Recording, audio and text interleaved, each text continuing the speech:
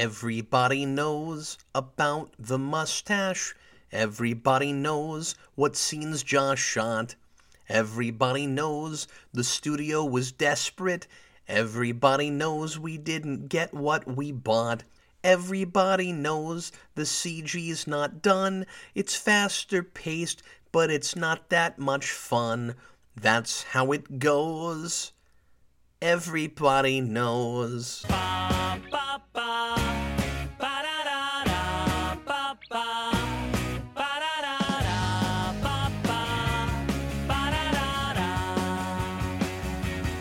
The following is an in-depth story analysis and retrospective. If you haven't seen this film, you might want to before listening to this review. Imagine watching Man of Steel, Batman v Superman, and Justice League as a trilogy, having never seen the films before and being completely unaware of the background or story details of any of them. Let's say you're a 10-year-old kid who gets one of those cheap 3-movie DVD packs from Walmart for Christmas. Imagine your bewilderment. You watch a competently made and mostly coherent Superman movie with a bleak color palette, a sort of grounded and realish looking world, a story that's a little convoluted and built on some contrivances, but sort of seems to make some kind of sense, with rougher action and a darker ending than you'd probably expect. And then you watch a dreadfully long, impossible to follow, incoherent mess of a sequel which introduces Batman just to fight Superman, is even more violent and takes itself even more seriously, takes place in a less realistic world, and has an even more out-of-nowhere depressing conclusion. And then you get to the last film in the trilogy, the big alien invasion epic, several scenes unrelated to the plot in BVS has been building to, and this time, it's colorful, the story is simple, straightforward, it's not hard to follow, filled with levity, lighthearted superhero action, nothing overly violent, a standard story structure, and no surprises whatsoever. It would probably be the most confusing of the three because despite being the most familiar and by the numbers, it's the odd man out. It has the same director's name on it, Zack Snyder, but something has clearly changed, even more than between the first and second films. There's clear course correcting in each of these. None feels like it exactly belongs in the world of the previous film, but Justice League seems to wish the other movies didn't even exist, and apologizes for the necessity of referencing them. It seems made for a different audience entirely, one largely ignored with the first two films. It's for the crowd that loves the MCU. Instead of a gritty sci-fi mystery about heavy social themes, it's high-flying action about the same worn-out stuff superhero event stories are so often about. Individuals working together to stop an entitled bad guy who thinks might makes right and loses because he's just out for himself and doesn't understand that there's always someone more powerful and so his power isn't sustainable. That's why, despite having a thing called the Unity, Steppenwolf is torn apart by his own parademons at the end. While it's the Justice League that has the real Unity. You'd get so used to this strange, almost anti-storytelling that once you saw this generic and safe movie that sort of makes sense but has no story or thematic substance whatsoever, you'd either see it as a relief or as the dullest of the three.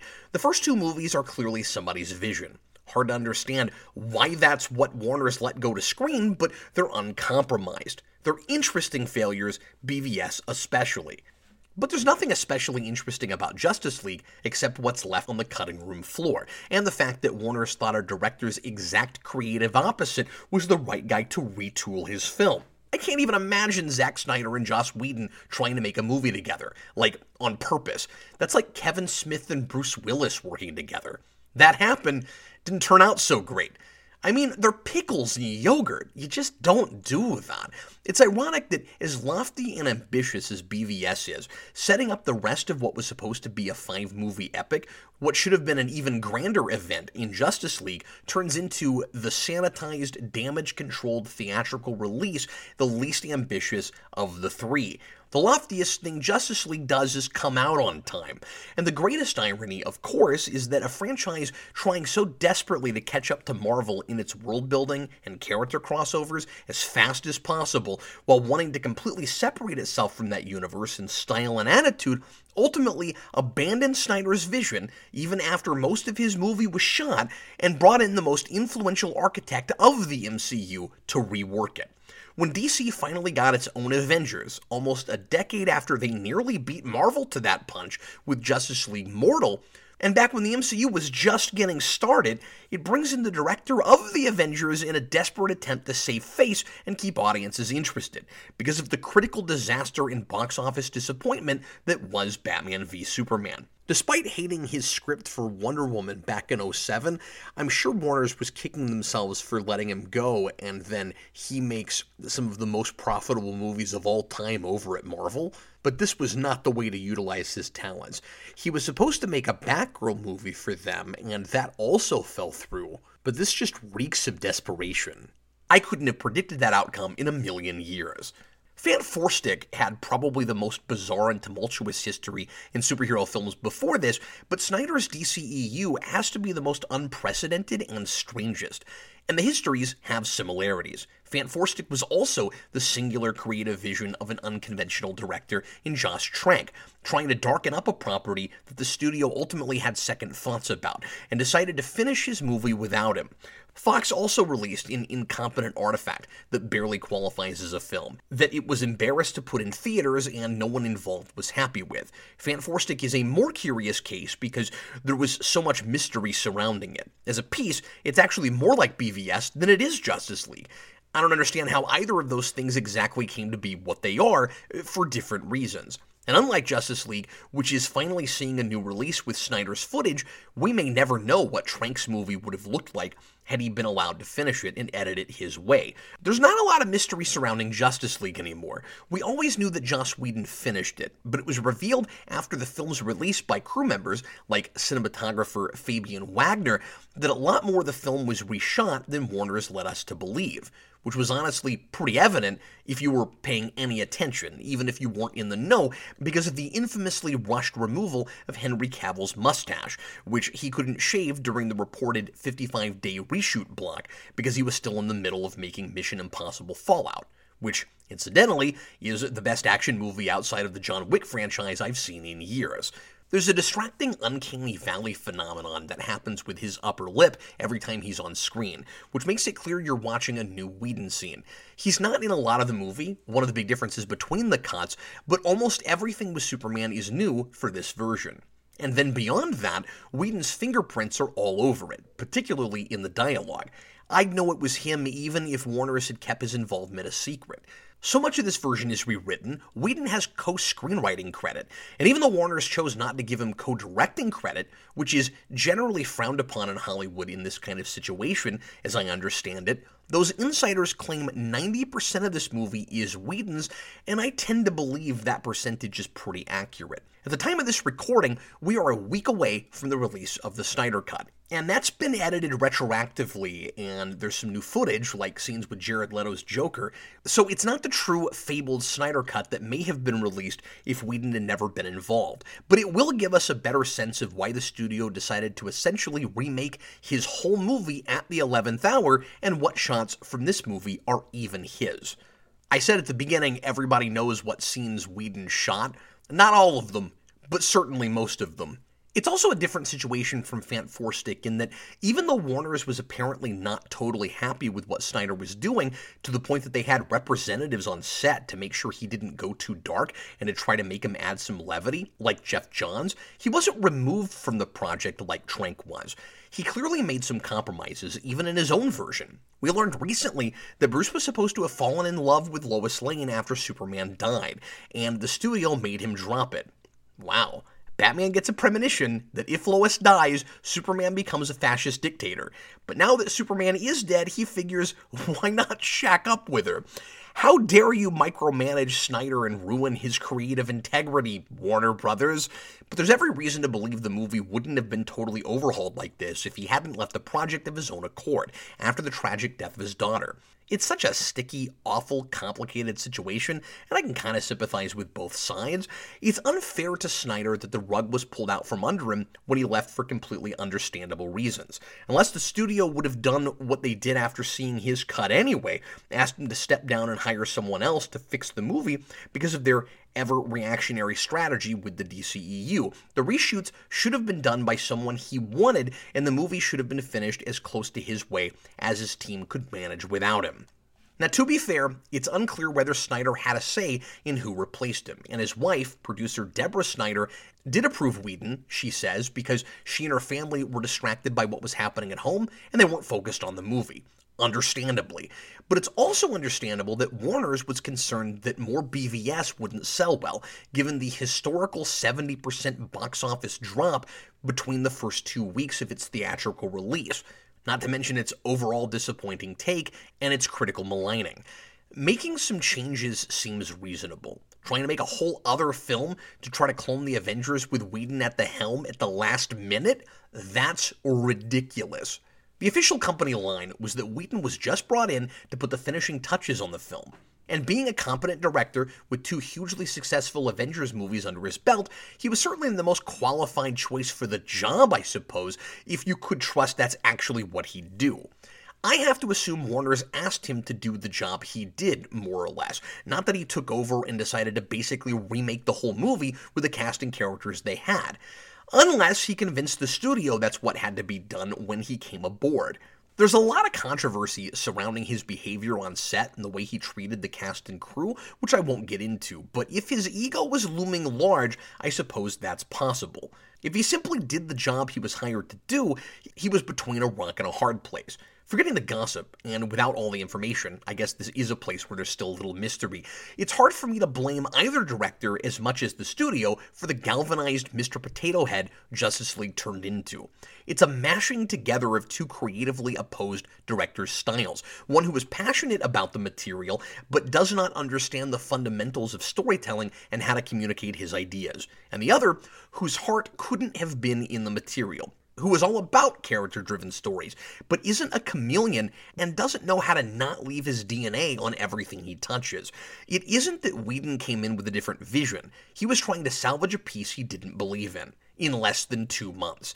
If the studio said, take what Snyder has done and make it light, fun, coherent, appealing to families, inoffensive, and, like what you did at Marvel, that's impossible. You can't take the antithesis to an idea and turn it into that idea. Just like you can't take an already filmed Suicide Squad movie and make it Guardians of the Galaxy.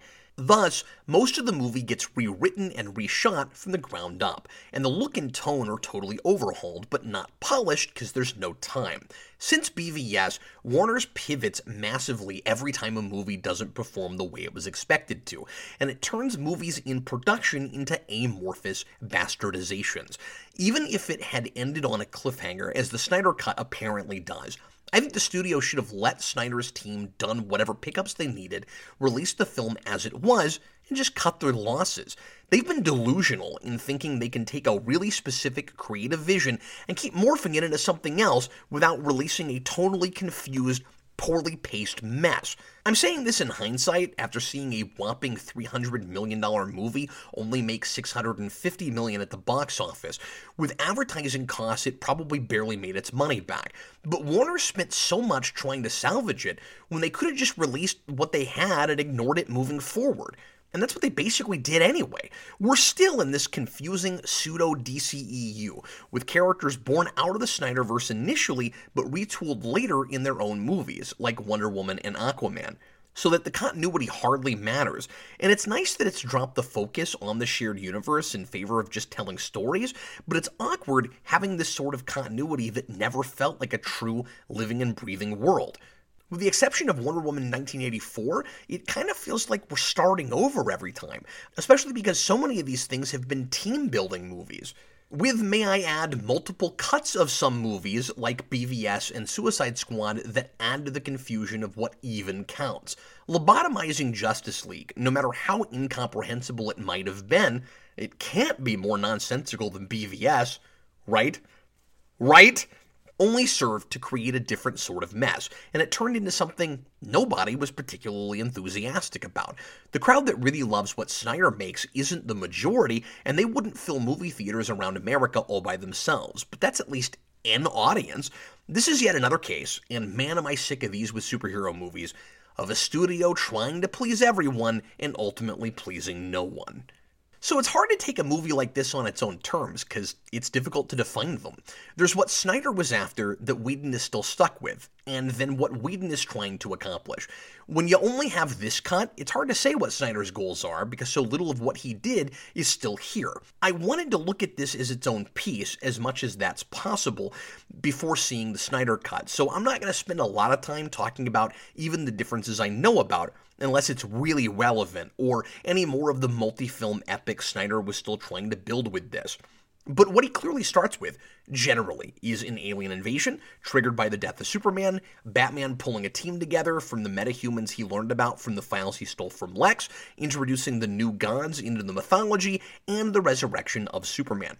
All Whedon seems interested in, because of his own sensibilities, studio mandate, or a combination, is forcing these characters to feel more like the quintessential versions, marveling it up, as it were, by injecting a lot of humor, no matter how shoved in and out of place it might feel, and having a simple, logical progression of scenes. So forgetting the creators involved, and just looking at the piece as its own entity, what does it want to be?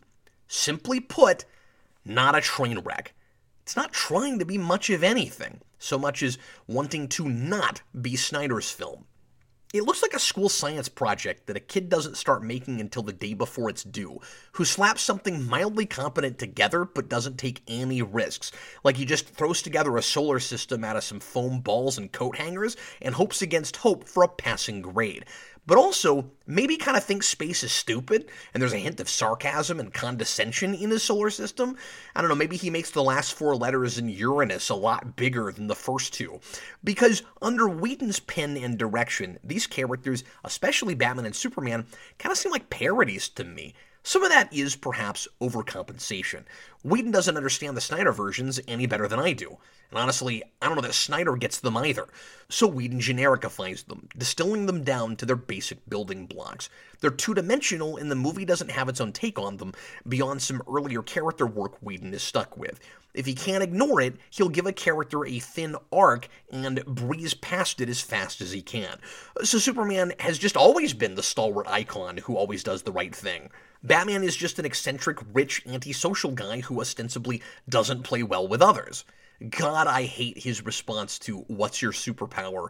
I'm rich." There are only 2 acceptable answers to that question if you're Batman. Drive and determination, or I'm Batman. He's degenerated into Super Friends Batman, except now he's self-deprecating. Wonder Woman is wise, principled, inspiring, basically Superman in a woman's body, except she's still pining away for Steve Trevor, who we saw die a couple months earlier in her movie. The only thing DC had put out at this point that didn't seem horribly compromised by the studio made me feel anything at all and felt like an actual movie somebody wanted to make. It's also weird because he's been dead almost 100 years.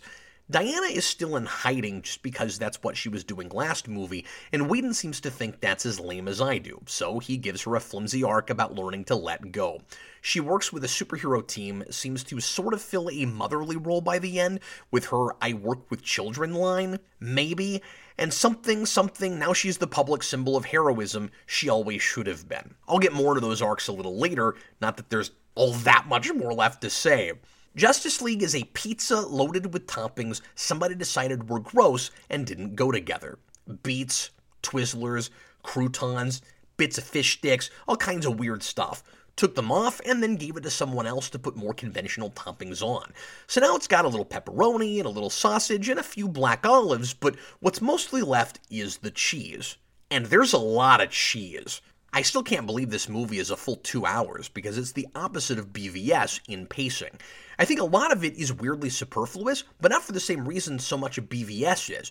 That movie has scene after disconnected scene of ostensibly complex intrigue and social commentary that never amounts to anything, and a lot of which don't make sense together. Most of the scenes in this movie follow, but it's built on a faulty premise, so the first half is a waste of time, and the second half is the easiest resurrection in superhero history.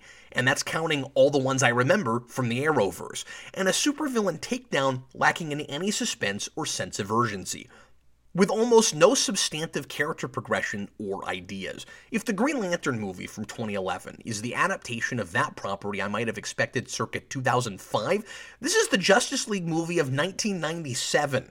On first watch, I found it surprisingly not boring. It was superheroes beating a supervillain in a story so routine it might as well have been written for the cutscenes in a fighting game. And there are fight scenes that are shot that way.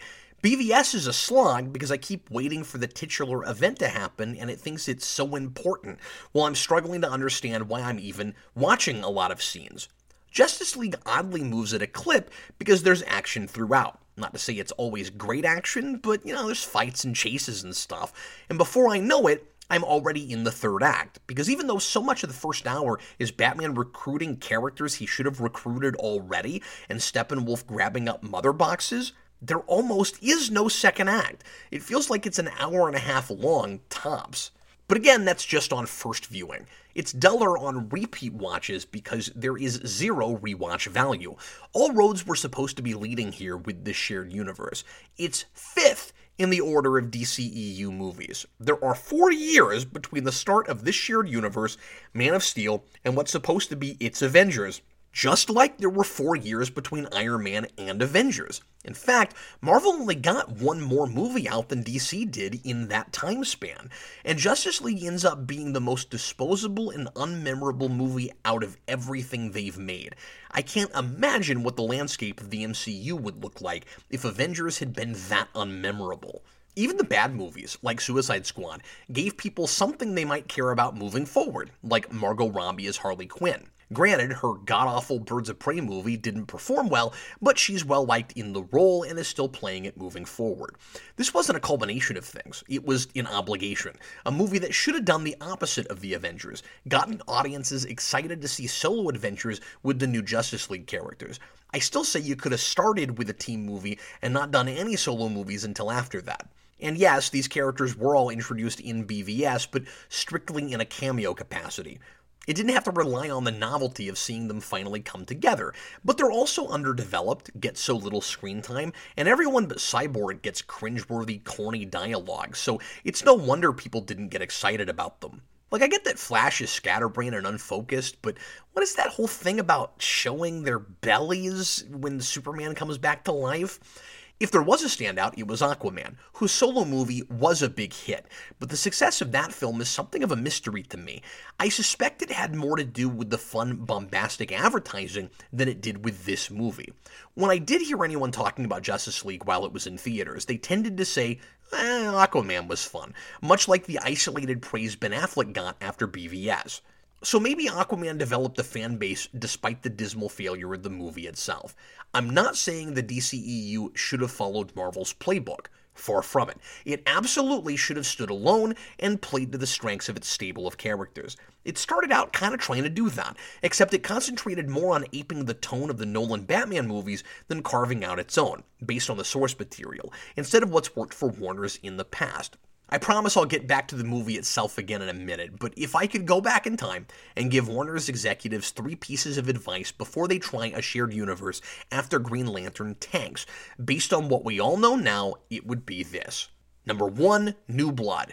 Don't hire anyone to write, direct, score, storyboard, or do anything major who has worked on your superhero movies before. No Goyer, no Snyder, no Zimmer, as much as I love the Man of Steel score. No one. 2, if Man of Steel is polarizing, go with a different director. Don't make whoever that is the architect of your universe. And 3, don't copy Marvel, but don't go so far the other way you become something so counterintuitive it doesn't resonate with people. Marvel doesn't have the monopoly on fun and humorous, and the idea that fun is the identity of the other guys we have to avoid is simple-minded and ridiculous. Serious and fun are also not mutually exclusive, and you knew that when you made the Nolan Batman movies. The answer, of course, was never to make Justice League or any DC movies into Marvel movies. Arguably, some of its more recent efforts have taken more pages out of that playbook and actually succeeded with it. I think because movies like Aquaman and Shazam really are fun and audiences can follow their stories, and because superhero and Marvel are synonymous with general audiences to the point where if it looks Marvel-ish enough, people will see them and either don't realize it's not Marvel, there are some people that have that, or don't care because it's close enough. But time will tell as to how sustainable a model that is for DC in the future. And even if those movies continue to perform on their own, they're not building the overall brand recognition they want, that Justice League should have given them. Once Snyder lays the foundation, what do you do? Very often, after even a bad movie, I'll say, this world isn't unsalvageable. Sonic? Didn't like that movie? Not unsalvageable. Ninja Turtles 2014? Not unsalvageable. That second movie could have been a lot better. Man of Steel? Certainly not unsalvageable. BVS? Even if Whedon could have started from scratch, I don't know how you get around some of what Snyder laid down. A Flashpoint or Crisis that soft reboots the universe, or just ignoring what you don't like, seem like the only real choices. Whedon's Justice League sort of tries the first thing, but it can't avoid callbacks and building on events and mythology that were already established, so it half-heartedly tries to retcon characterizations while leaving most of the history intact. And that creates an awkward situation for me in discussing it, because I don't know where I stand with the thing. I can't just talk about it as a sequel, because it wishes it wasn't one. But I can't just talk about it on its own, because it's still very much a sequel. Taking it strictly as its own movie, it's terrible, because its characters are thinly drawn, its villain is the most stock video game bad guy ever put in a movie, visually and in characterization, and that's including stuff like the Scorpion King in the 2000s Mummy movies. But as a sequel to BVS, it's even worse, because the beginning of this movie doesn't match the end of the last one. The sudden, more chipper tone makes it feel like it's in a totally different world most of the time, and it thinks Snyder's earlier movies are stupid, making fun of them at every turn. For example, Superman's resurrection isn't dramatic, tragic, or even scary.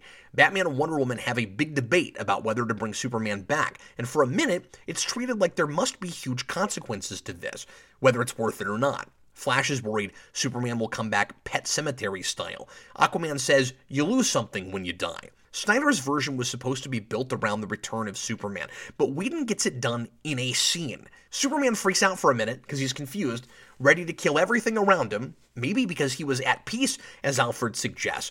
Certainly not because he doesn't know who he is. He goes to where his statue used to be, for no reason I understand, and he starts quoting Batman's machismo dialogue from BVS back at him as soon as he sees him. He sees Lois, because of course she's still the freaking key and the only thing grounding Superman, and he's quickly himself again. Of all the things you could have retconned, Whedon.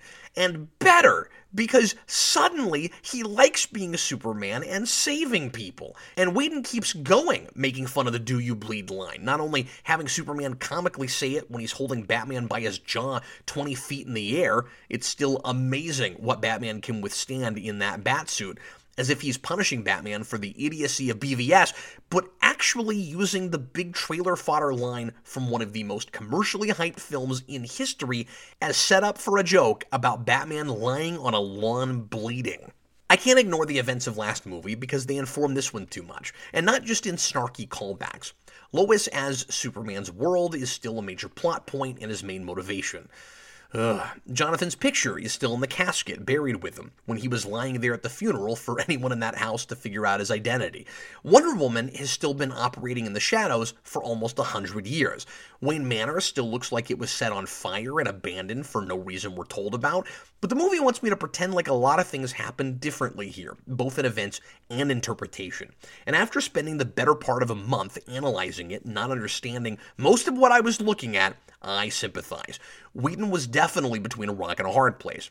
But I can't totally dismiss the incongruities because it cherry picks what counts and what doesn't. Why is Gordon suddenly here, when he was nowhere to be found in the last movie, where it would have been great to get his perspective on Batman's new level of criminal brutality?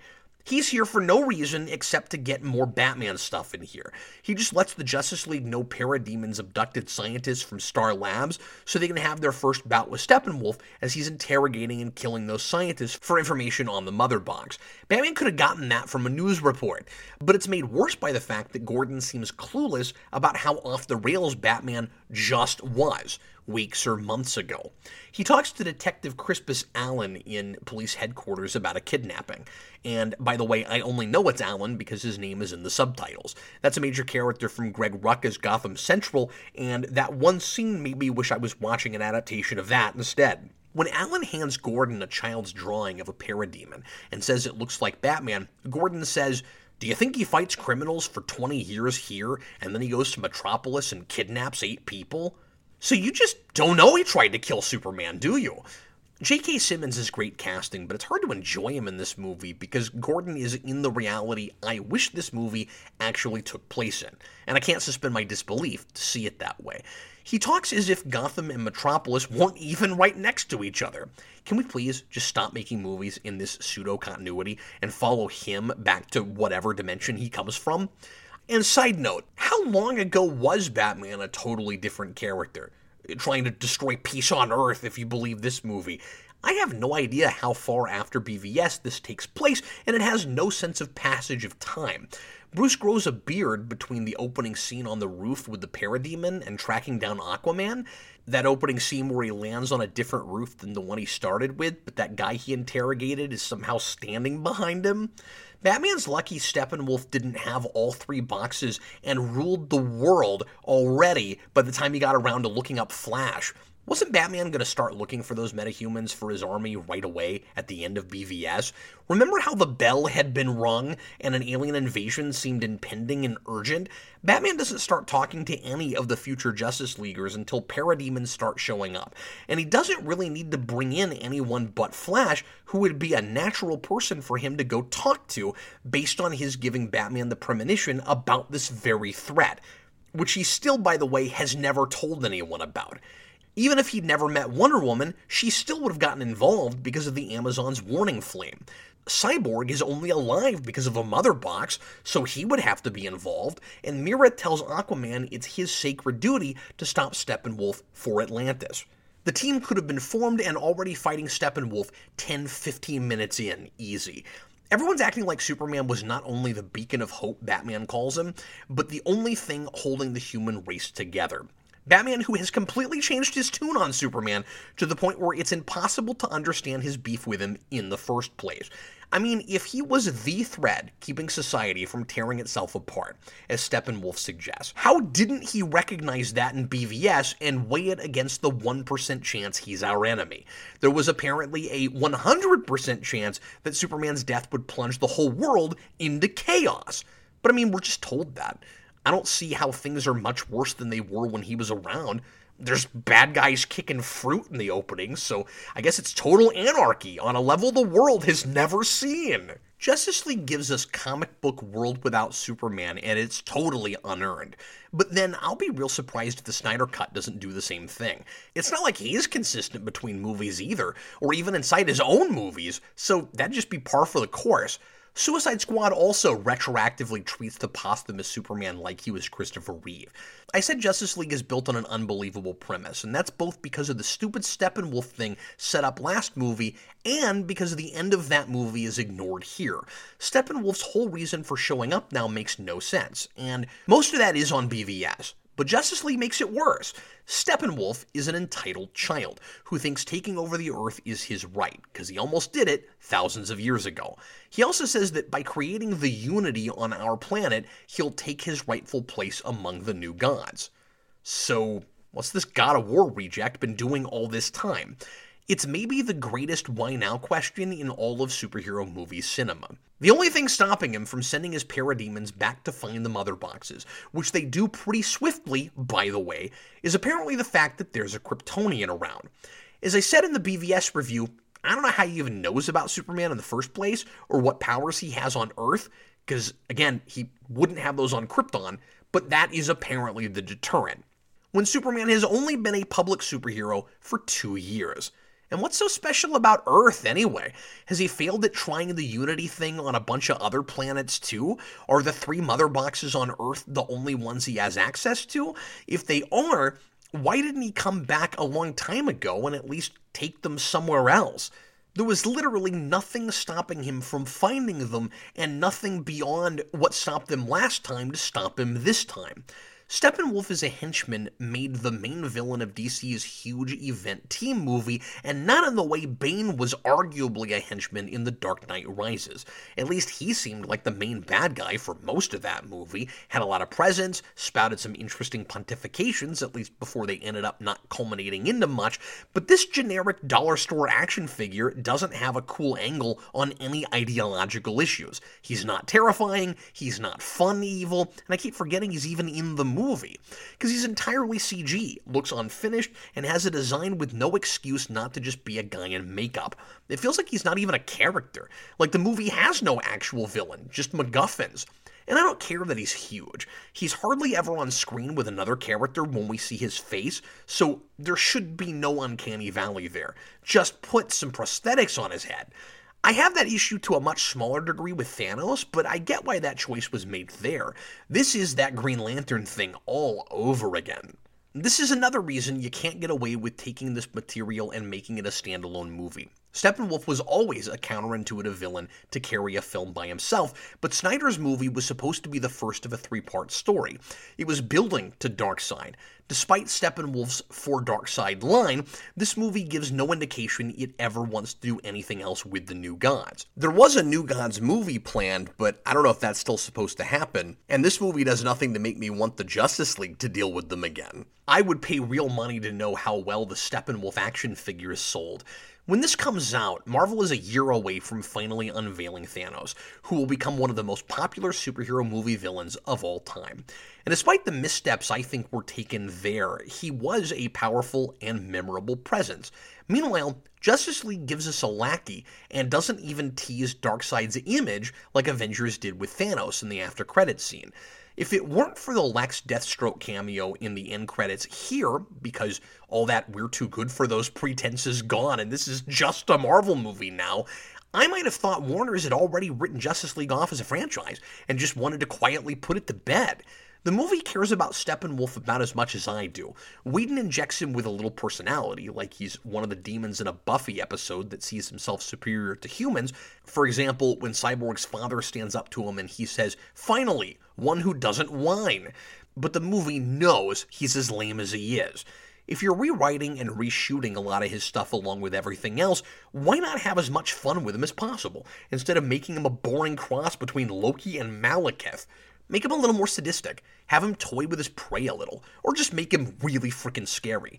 Let him kill more people, up the stakes, make me feel like the world is really about to end. Heck, Doomsday did a better job of that, and he mostly attacked an empty city. You've already got a popular song opening your movie, why not pay for the license to some songs by the band Steppenwolf? Might as well go straight up on the nose with it. Put Superman's triumphant big fan of justice entrance to Magic Carpet Ride. You might as well use more popular music considering Danny Elfman had to score this at the last minute, and it shows. It's as even a score as BVS's, except it's almost all orchestral, traditional superhero action stuff, and I liked some of the tracks in the BVS soundtrack. At its best, the score here is generic, and at its worst, it's downright inappropriate. Yeah, let's further confuse the tone by throwing both Elfman's Batman theme and Williams' Superman theme in there just because we can. And I think to compensate for how far removed both characters were from the iconic versions this movie knows general audiences want to return to, and also knows it's not achieving. I don't think iconic themes written for one version should generally be used for another anyway, because they're part of a totally other piece. But it's not even tastefully handled here. I think that's another element the movie is using to debase the original material. It's saying, hey Snyder, this is what Superman and Batman are supposed to sound like. We hear the Williams theme in the fight after Superman is resurrected and fights the League. The least Superman thing this suddenly stalwart near parody of Superman does is punctuated with ba ba ba ba ba ba ba ba. If that were done in, say, Superman 3, when Superman goes bad, but it's like a twisted minor key version, okay. But that choice here strikes me as unprofessional. I don't like the direction Snyder took this franchise either, but I don't want to watch a 2-hour in-continuity joke about it. And while we're on music, let's talk a minute about that Leonard Cohen song in the opening credits. Whedon claims he chose that song, but I think he either went for something he thought was Snyder-esque, if that's true, or again, he's making fun of Snyder. If that was in Snyder's movie, I probably wouldn't think anything of it. It calls back to the Bob Dylan opening from Watchmen, which I still say is the greatest superhero movie opening titles of all time, and the lyrics are appropriate to the situation if only I bought the pseudo-social commentary. Everybody knows the dice are loaded, everybody rolls with their fingers crossed, everybody knows the war is over, everybody knows the good guys lost, everybody knows the fight was fixed, the poor stay poor, the rich get rich, that's how it goes, everybody knows. It's supposedly about the shattering disillusionment that justice doesn't always prevail. Crime does sometimes pay, and it's always the poor who suffer the most consequences. which is the big thing that begs the question as to whether Superman can exist in today's cynical world. BVS was kind of about the unfair reality of people in power, with Lex's obsession with that flimsy idea of the paradox about absolute good and absolute power, and that's inherent in that plot. A filthy rich tycoon had the means, both monetarily and because of government connections, to literally destroy hope, and another filthy rich tycoon misguidedly also tried to kill him, not believing he was the symbol of hope. But, as I talked about at length in that review, I don't buy that the world believed in Superman the way we're told it does at the beginning of that movie, and I don't believe they'd go back to that blind faith after a lot of them turned on him and think he's a murderer just because of the self-sacrifice. And most of the rest of the movie instantly loses any of the Snyder flavor from that credit sequence, so it does a terrible job of setting the tone. This story, like Avengers, is about several heroes who don't naturally play well together, being forced by a crisis to work together, and discovering they're more effective together than alone and despite their differences, only without an interesting ideological debate between the heroes and with nowhere near the character development that movie had, even with its new characters who got the least amount of screen time. Hawkeye is mind-controlled most of that movie, and he's better drawn and more compelling than Flash or Aquaman. The focus is mainly on two of the heroes, like Avengers in Batman and Wonder Woman, which is good. It's not six protagonists constantly trying to hog the screen like in Suicide Squad, but it does give everyone a pretty flimsy and underdeveloped arc that are arbitrarily resolved by the end just because these characters saved the world. Man, it is so weird comparing one movie to another film that I think is superior and does it better, and both written by the same guy. Wonder Woman decides to operate in the open like Superman by the end, despite ignoring every opportunity to be the inspiration Batman says she should be until they've defeated Steppenwolf. By the end, she's out on the streets interacting with little girls like she's Linda Carter. She says she's a believer in her obligatory action scene at the beginning, where she stops radical extremists who come out after Superman's death. That is maybe the most awkward line delivery in the movie. Like someone told Gal Gadot to say something, and she's like, "What does that mean?" And Whedon, or whoever shot that scene, I'm sure that's a Whedon scene, is like, "I don't know, sounds good, go with it." What does she believe in at this point? Just generically doing the right thing, or in Superman? I don't understand how working with a team of heroes inspired her to change her tack any more than anything else she's been through, which is made weirder, of course, retroactively by Wonder Woman 1984. I think seeing Steve Trevor one more time and being forced to get over him to save the world, and then learning she can't have what she most wants, like Maxwell Lord tries to force for himself through dangerous magic, would have gotten her to this place before a speech with Batman about how she's a hypocrite for telling him to get over Superman's death and then fighting a video game boss in a fight that no one besides the League is around to witness. Flash is socially awkward, moves at a different speed than everyone else, and so has difficulty making connections with people, which I do like. So he joins the League just because he wants friends. His dad, wrongly imprisoned for killing his mother, tells him to stop wasting his time trying to get him out and to go live his life. In a cringy line delivery from Ezra Miller, an actor I'm trying so hard to like, but just don't. He says, "Please don't ever say that to me again." I get why he's upset that his dad wants him to give up and never see him again, but he comes off whiny. And when he's not doing that, he's kind of an insufferable fanboy. I think he's often supposed to be a stand-in for the audience. Look how cool all this stuff is. Is the Bat Cave. But it's really forced and it's just more overcompensation. He's occasionally funny to me, like when he says he's never done battle, he just pushes people and runs away. I like the timing of Miller's comedy there, but it's usually comic relief that's trying too hard, like his tripping all over himself whenever he's around Wonder Woman. And it's especially important to nail the comedy-drama balance with him when the same character is in a TV show that people like, and it's got a better take on the material than this. But whiny as he is at the beginning, I don't have to worry about that for long, because it doesn't come up again the whole movie, until the end, when somehow his arc is magically concluded after saving the world also. Now he has a job at a police crime lab, and he's living his life like his dad told him to. Kind of. Although that's another place he can keep working to get his father out of prison, so I think it might not be him living his life at all. There's no through line from the first scene with his dad to the one at the end. It just happens. I assume Bruce got him the job, just like Bruce saves the Kent farm for Martha. And I don't know why he needed Superman to come back to life before he did that, but whatever. What was the opportunity for change that made Flash listen to his father's advice but find a compromise, if it is a compromise? Aquaman just wants to be left alone and not told what to do, as he's running from his Atlantean heritage. He initially refuses to help Batman because it's not his problem, but begrudgingly agrees to join the team when Steppenwolf steals the box from the Atlanteans, which is so well hidden, Aquaman reaches it in like 5 seconds, diving from shore around where he lives, and he meets Mira, who tells him it's his responsibility to stop Steppenwolf, because his mother is presumed dead. No discussion of the present king or queen, nothing about Orm or anything we'll get in Aquaman's solo movie. They even have to make a pocket of air so they can talk when they'll be able to just speak underwater in his film. And there's also no explanation as to why the whole of Atlantis apparently trusts Aquaman to do this rather than sending an army like they did the first time, when all the kingdoms came together to stop Steppenwolf. I guess for the same reason Bruce Wayne doesn't just call in the National Guard.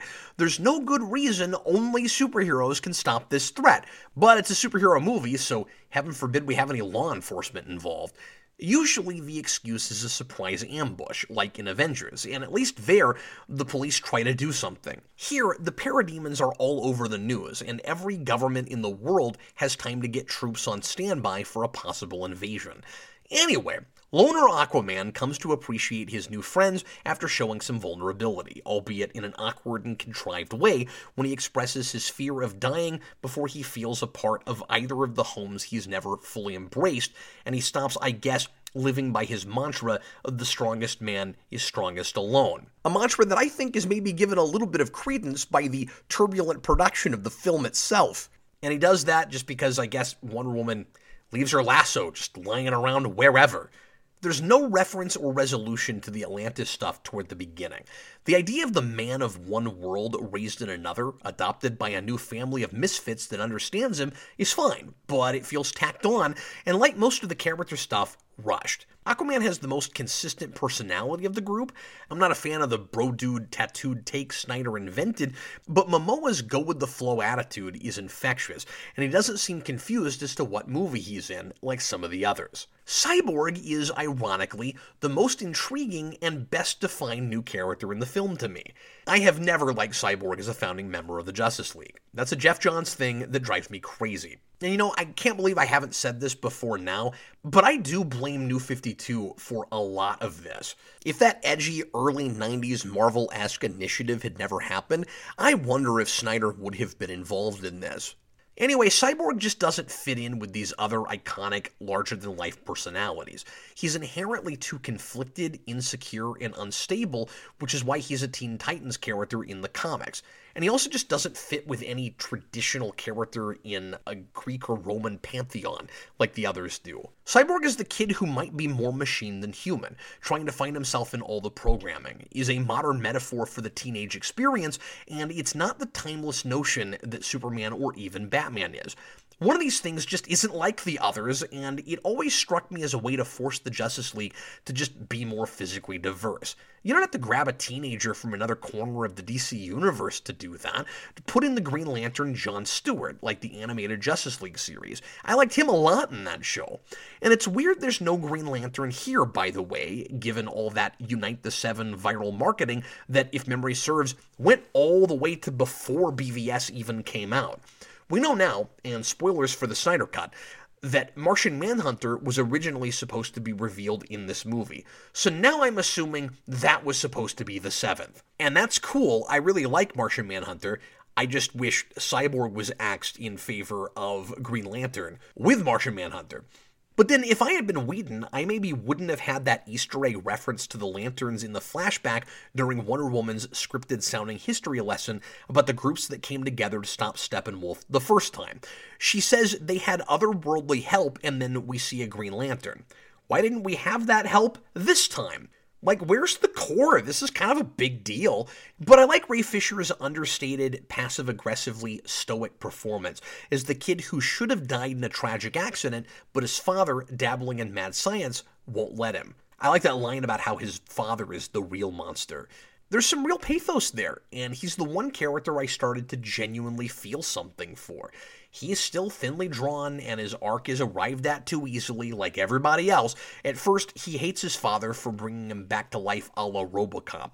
He doesn't know if he's still Victor Stone or some deformed perversion of himself, and he can't control everything he does because the mother box, which Dr. Stone needed to bring him back, is changing him into a weapon it can use. I kind of like the idea that the very thing keeping him alive is part of the deadly planet-ending MacGuffin the team forms to stop. It's a decent argument for why he should be involved with this particular version of the Justice League, and I want to like the parallels made between him and Wonder Woman as people who are held back by personal loss and have to learn to move on. And with Superman, who has also come back from the dead and may have been at peace himself, but also, like Victor, comes to find he likes being alive because of the sense of purpose he gets in being a hero. That's actually a pretty genuine moment between them at the end, when they both acknowledge, "I don't want to die." Those parallels are razor thin and hardly explored, but the life and death motif Cyborg brings is the closest thing to a thematic core I can sink my teeth into, beyond the obvious teamwork and power motifs, and his problem is solved a little too easily. Once the mother boxes are gone, there's no further discussion about his identity, and because everything turns out okay, he and his dad seem fine now. I walked into this movie dreading Cyborg, and walked out thinking he was the only new character I might be interested to see a solo movie of. My whole world was turned upside down, like with BVS, except this time because of the thing I actually liked. Superman has no character arc, beyond coming back from the dead disoriented and violent for 5 minutes, coming to terms with the second coming in record time, and with none of the Jesus allegory of the Snyder movies whatsoever. He sort of serves the Deus Ex Machina function Captain Marvel does in Avengers Endgame, if one of the Avengers also made a big deal out of how important a role model she was, and that she should lead the team. Besides believing they don't have enough firepower, Batman insists on using the Mother Box to bring Superman back because he thinks Superman is more human than he is, and is the right person to lead the team. In that insanely unsuspenseful moment where Flash has to touch the box at precisely the moment it's also touching the liquid. But Superman doesn't lead the team. He fights the League, he snaps out of his rage when he sees Lois, he walks around the farm for a while, says hi to his mom, then I guess spends more time doing something to recover until he shows up at just the moment he's needed to save some people we never see in a building in Russia, in a city that seems to be totally deserted except for that one token family that's sprinkled throughout the movie I know nothing about. Designed by Whedon to manufacture sympathy from the audience by creating a sense there could actually be civilian casualties. It doesn't work.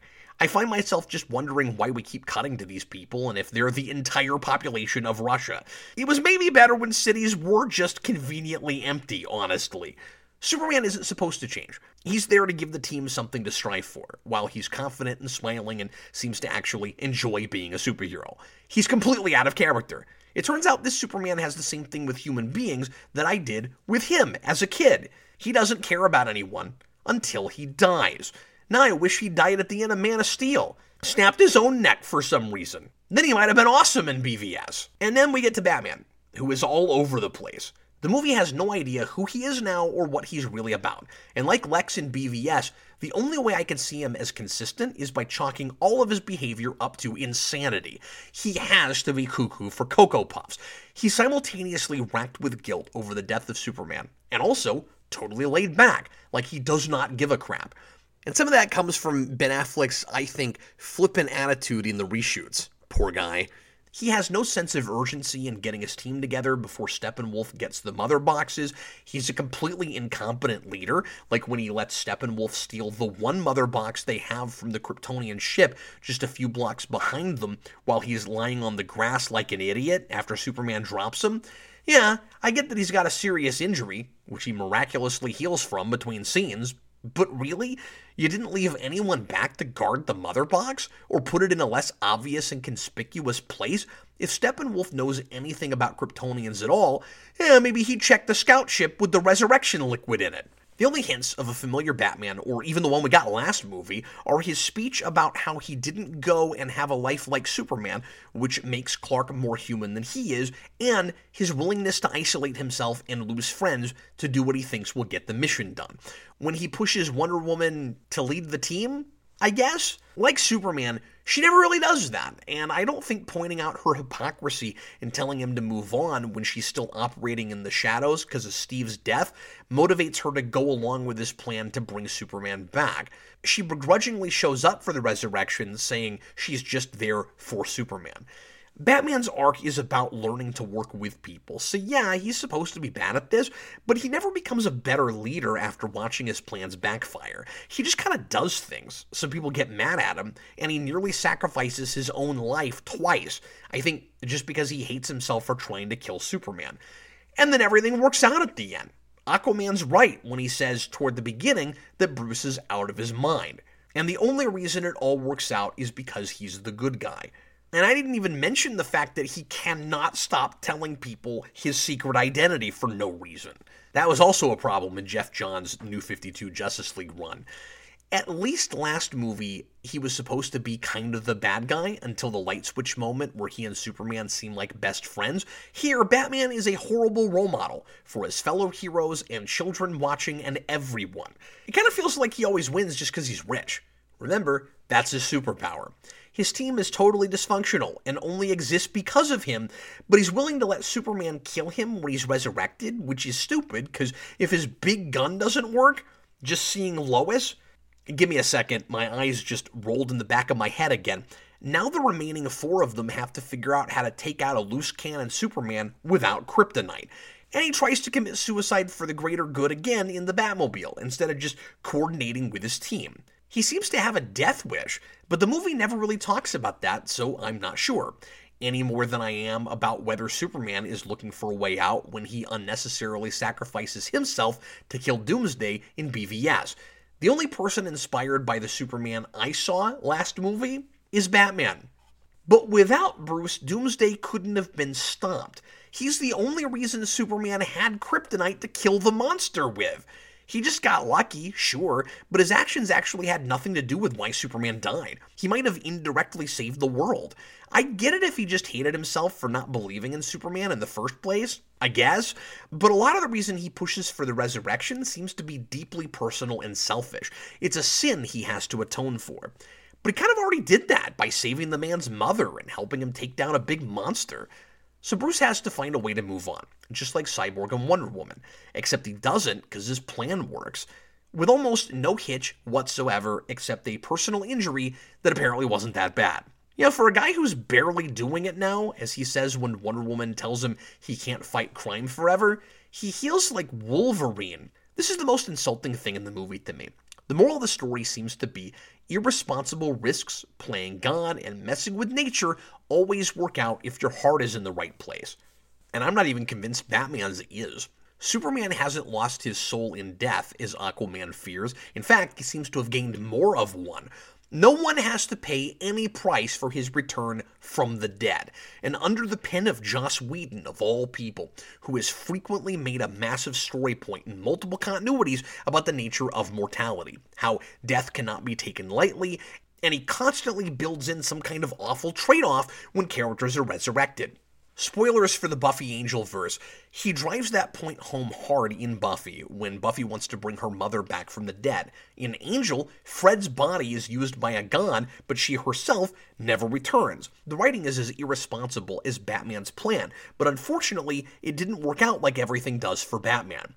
The tragic price here was box office and mass disappointment from fans. It's interesting that the League is kind of divided down the middle by the sort of arcs they have. One half is about mortality, Cyborg, Superman, and Batman, 2 of which have died and come back to life, and the third who is barely keeping his body and mind together and willing to die like Superman for the greater good. Yeah, at least in his mind. The other half is about becoming real heroes. Flash, who doesn't know what to do in a hostage situation until Bruce gives him the save one person speech, which I actually kind of like. Wonder Woman, who realizes she's just reacting and not being a leader, and Aquaman, who's too worried about being bossed around to help anyone but the people in his village. I wish something was done with that split. The thing that might bring them all together is that while half are motivated by different things than the other half, they're all getting a second chance in some way. That should be brought to the fore. I wonder if the movie even knows they're split up that way, because those sides don't line up together in the ethical debate about bringing Superman back. Cyborg sides with Batman, Aquaman with Wonder Woman, and Flash casts no vote, even though if they'd taken one, he would have been the tiebreaker. He's just kind of along for the ride, and I guess does what Batman says, because he's the de facto leader. And before we get to my rating, let's find out what some of the patrons had to say with tweet-length reviews. And like with BVS, there are quite a few. First, Caleb Braun. The theatrical cut of Justice League is not a movie. It is a Frankenstein monster thrown together to appear as if it is a film. The plot is incomprehensible, the acting is cheesy at best, and the VFX look pulled out of a PS3 game. The only redeeming factor is there are moments where a comic book Superman peeks through the ever-present psychopath from BVS. 1.5 out of 4. John Sandoval. After everything BVS set up, Justice League is a disappointment. Barely a movie, it's a stitched-together mess that appeals to no one. 1 out of 4. Saqib Tariq. After BVS, it's hard to have a Justice League movie work with little character setup. It clashes in style and tone too much, feels like a comic book movie that should have come out in the mid-2000s. The only positive is Cavill got a chance to play more of a comic book Superman in the third act. 1.5 out of 4. Ben Thompson, the worst superhero movie I've ever seen. So many mistakes, like Batman being wet out of nowhere, talking to Gordon, or Aquaman's magic-changing tattoos. That doesn't include the awful dialogue, cinematography, acting, and special effects. Even the score is awful. There is no way the Snyder Cut is worse than this. 0 out of 4.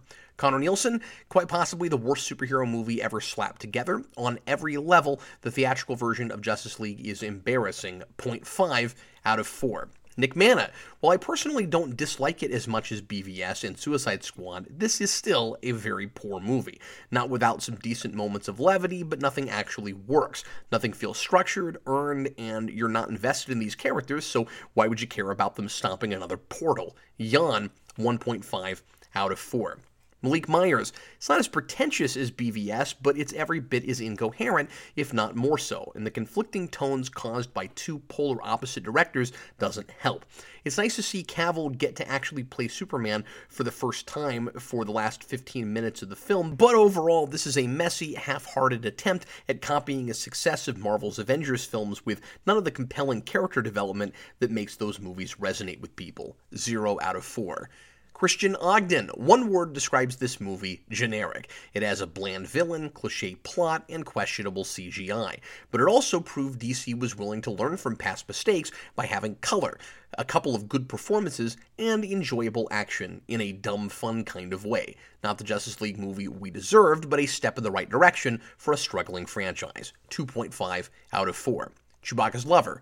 I liked it when it came out, didn't really think it was that bad. Super Billy. The shift in tone and color is welcome. There's some solid moments of character and humor along with good performances, particularly from Cavill, who makes a great Superman given the right material, minus an atrocious CGI mouth. But sadly, the film is a borderline disastrous patchwork. 2.25 out of 4. Victor. One of the blandest superhero movies in recent memory, and a clear example of why I'd rather watch an interesting failure over a lifeless success any day. Bag Studios. Haven't time nor desire to watch the film this week, but I know what I thought leaving the theater. How is Cap going to review this as an actual movie? As a BVS apologist, this movie drives me up the wall with constantly counterintuitive retcons and jarring clashes of tones. In a word, oof, 0.5 out of 4. And Kevin. Here's my review. Good. It's a good movie. Nothing more, nothing less. I have no further thoughts at this time. 3 out of 4. I don't know what's worse. An immature and nonsensical story that makes my brain explode trying to think about it, but that's really trying to be about something, pretentious as it might be, or a by-the-numbers, grab-the-artifact plot with no pretense of importance or even intelligence, but which is coherent, wants to be fun, and at least sometimes lets its heroes actually be heroic. It's a toss-up. BVS takes a million years to get through, but everything about how it came together is so interesting to me. I can't stop thinking about it. Justice League isn't initially hard to sit through, but it feels like it loses substance with every viewing. And while there's more action, which should keep me at least pacified in a theme park sort of way, it often doesn't look very good. There's barely enough story to support the runtime, and I tend to forget it even exists for long stretches of time. So, call it a cop-out, but I'm forced to give the theatrical cut of Justice League the same score I gave BVS, a 1.5 out of 4, for mostly entirely different reasons.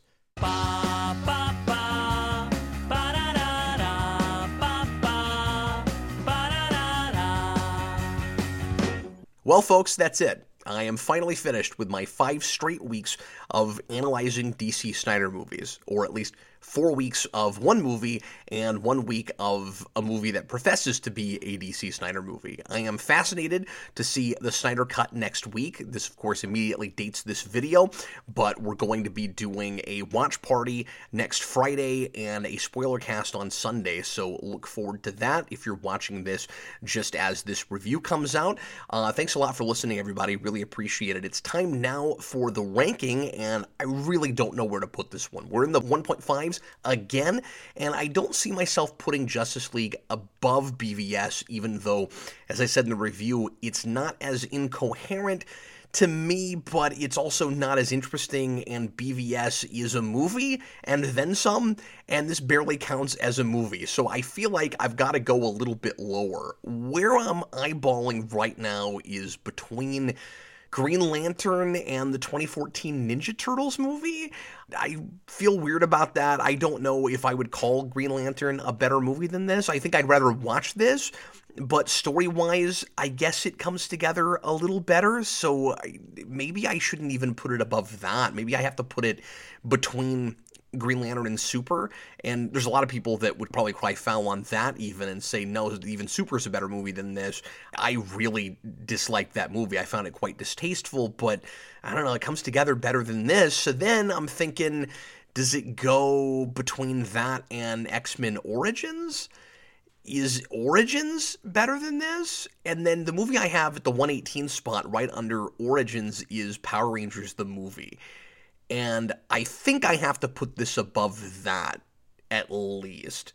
So let's put it there. Let's make it the new 118 spot. I think it's going to go between X-Men Origins and Power Rangers the movie. Of course, I reserve the right to change that later.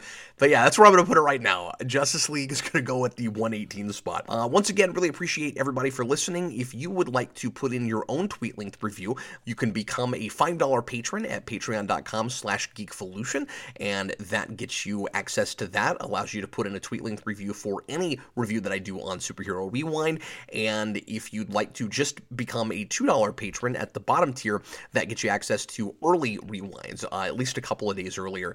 And if you'd like to become a Patreon producer, you can do that at the $10 tier, and I'd like to thank all of our producers individually right now, including Zach, Wendell Jones, Nick Manna, Nicholas Morgan, Michael Micheletti, Michael Gulick, Kareem Roberts, Jacob Schneider, Ironbat 1993, Damon Begay, CM Productions, Victor, Thomas Edgehill, The Day Ghost, Super Billy, Stone Gassman, Lone Wolf Jedi of Gotham, Kevin, Carl Maxey, Bag Studios, Josh Hughes, John McClain, Ian McKee, Dylan Musciello, and Chewbacca's Lover. Really appreciate you guys. Thanks so very much. And I will see you again next week with a shorter, I'm sure, review. Gonna take a little bit of a breather from all of the DCEU madness, but I'm gonna keep it one more week on DC and the Justice League as kind of a palate cleanser, and because this one is gonna come out at the same time that the Snyder Cut is releasing. So I'm gonna do Lego Justice League Attack of the Legion of Doom. So look forward to that. Thanks again for listening, and I'll see you again next time.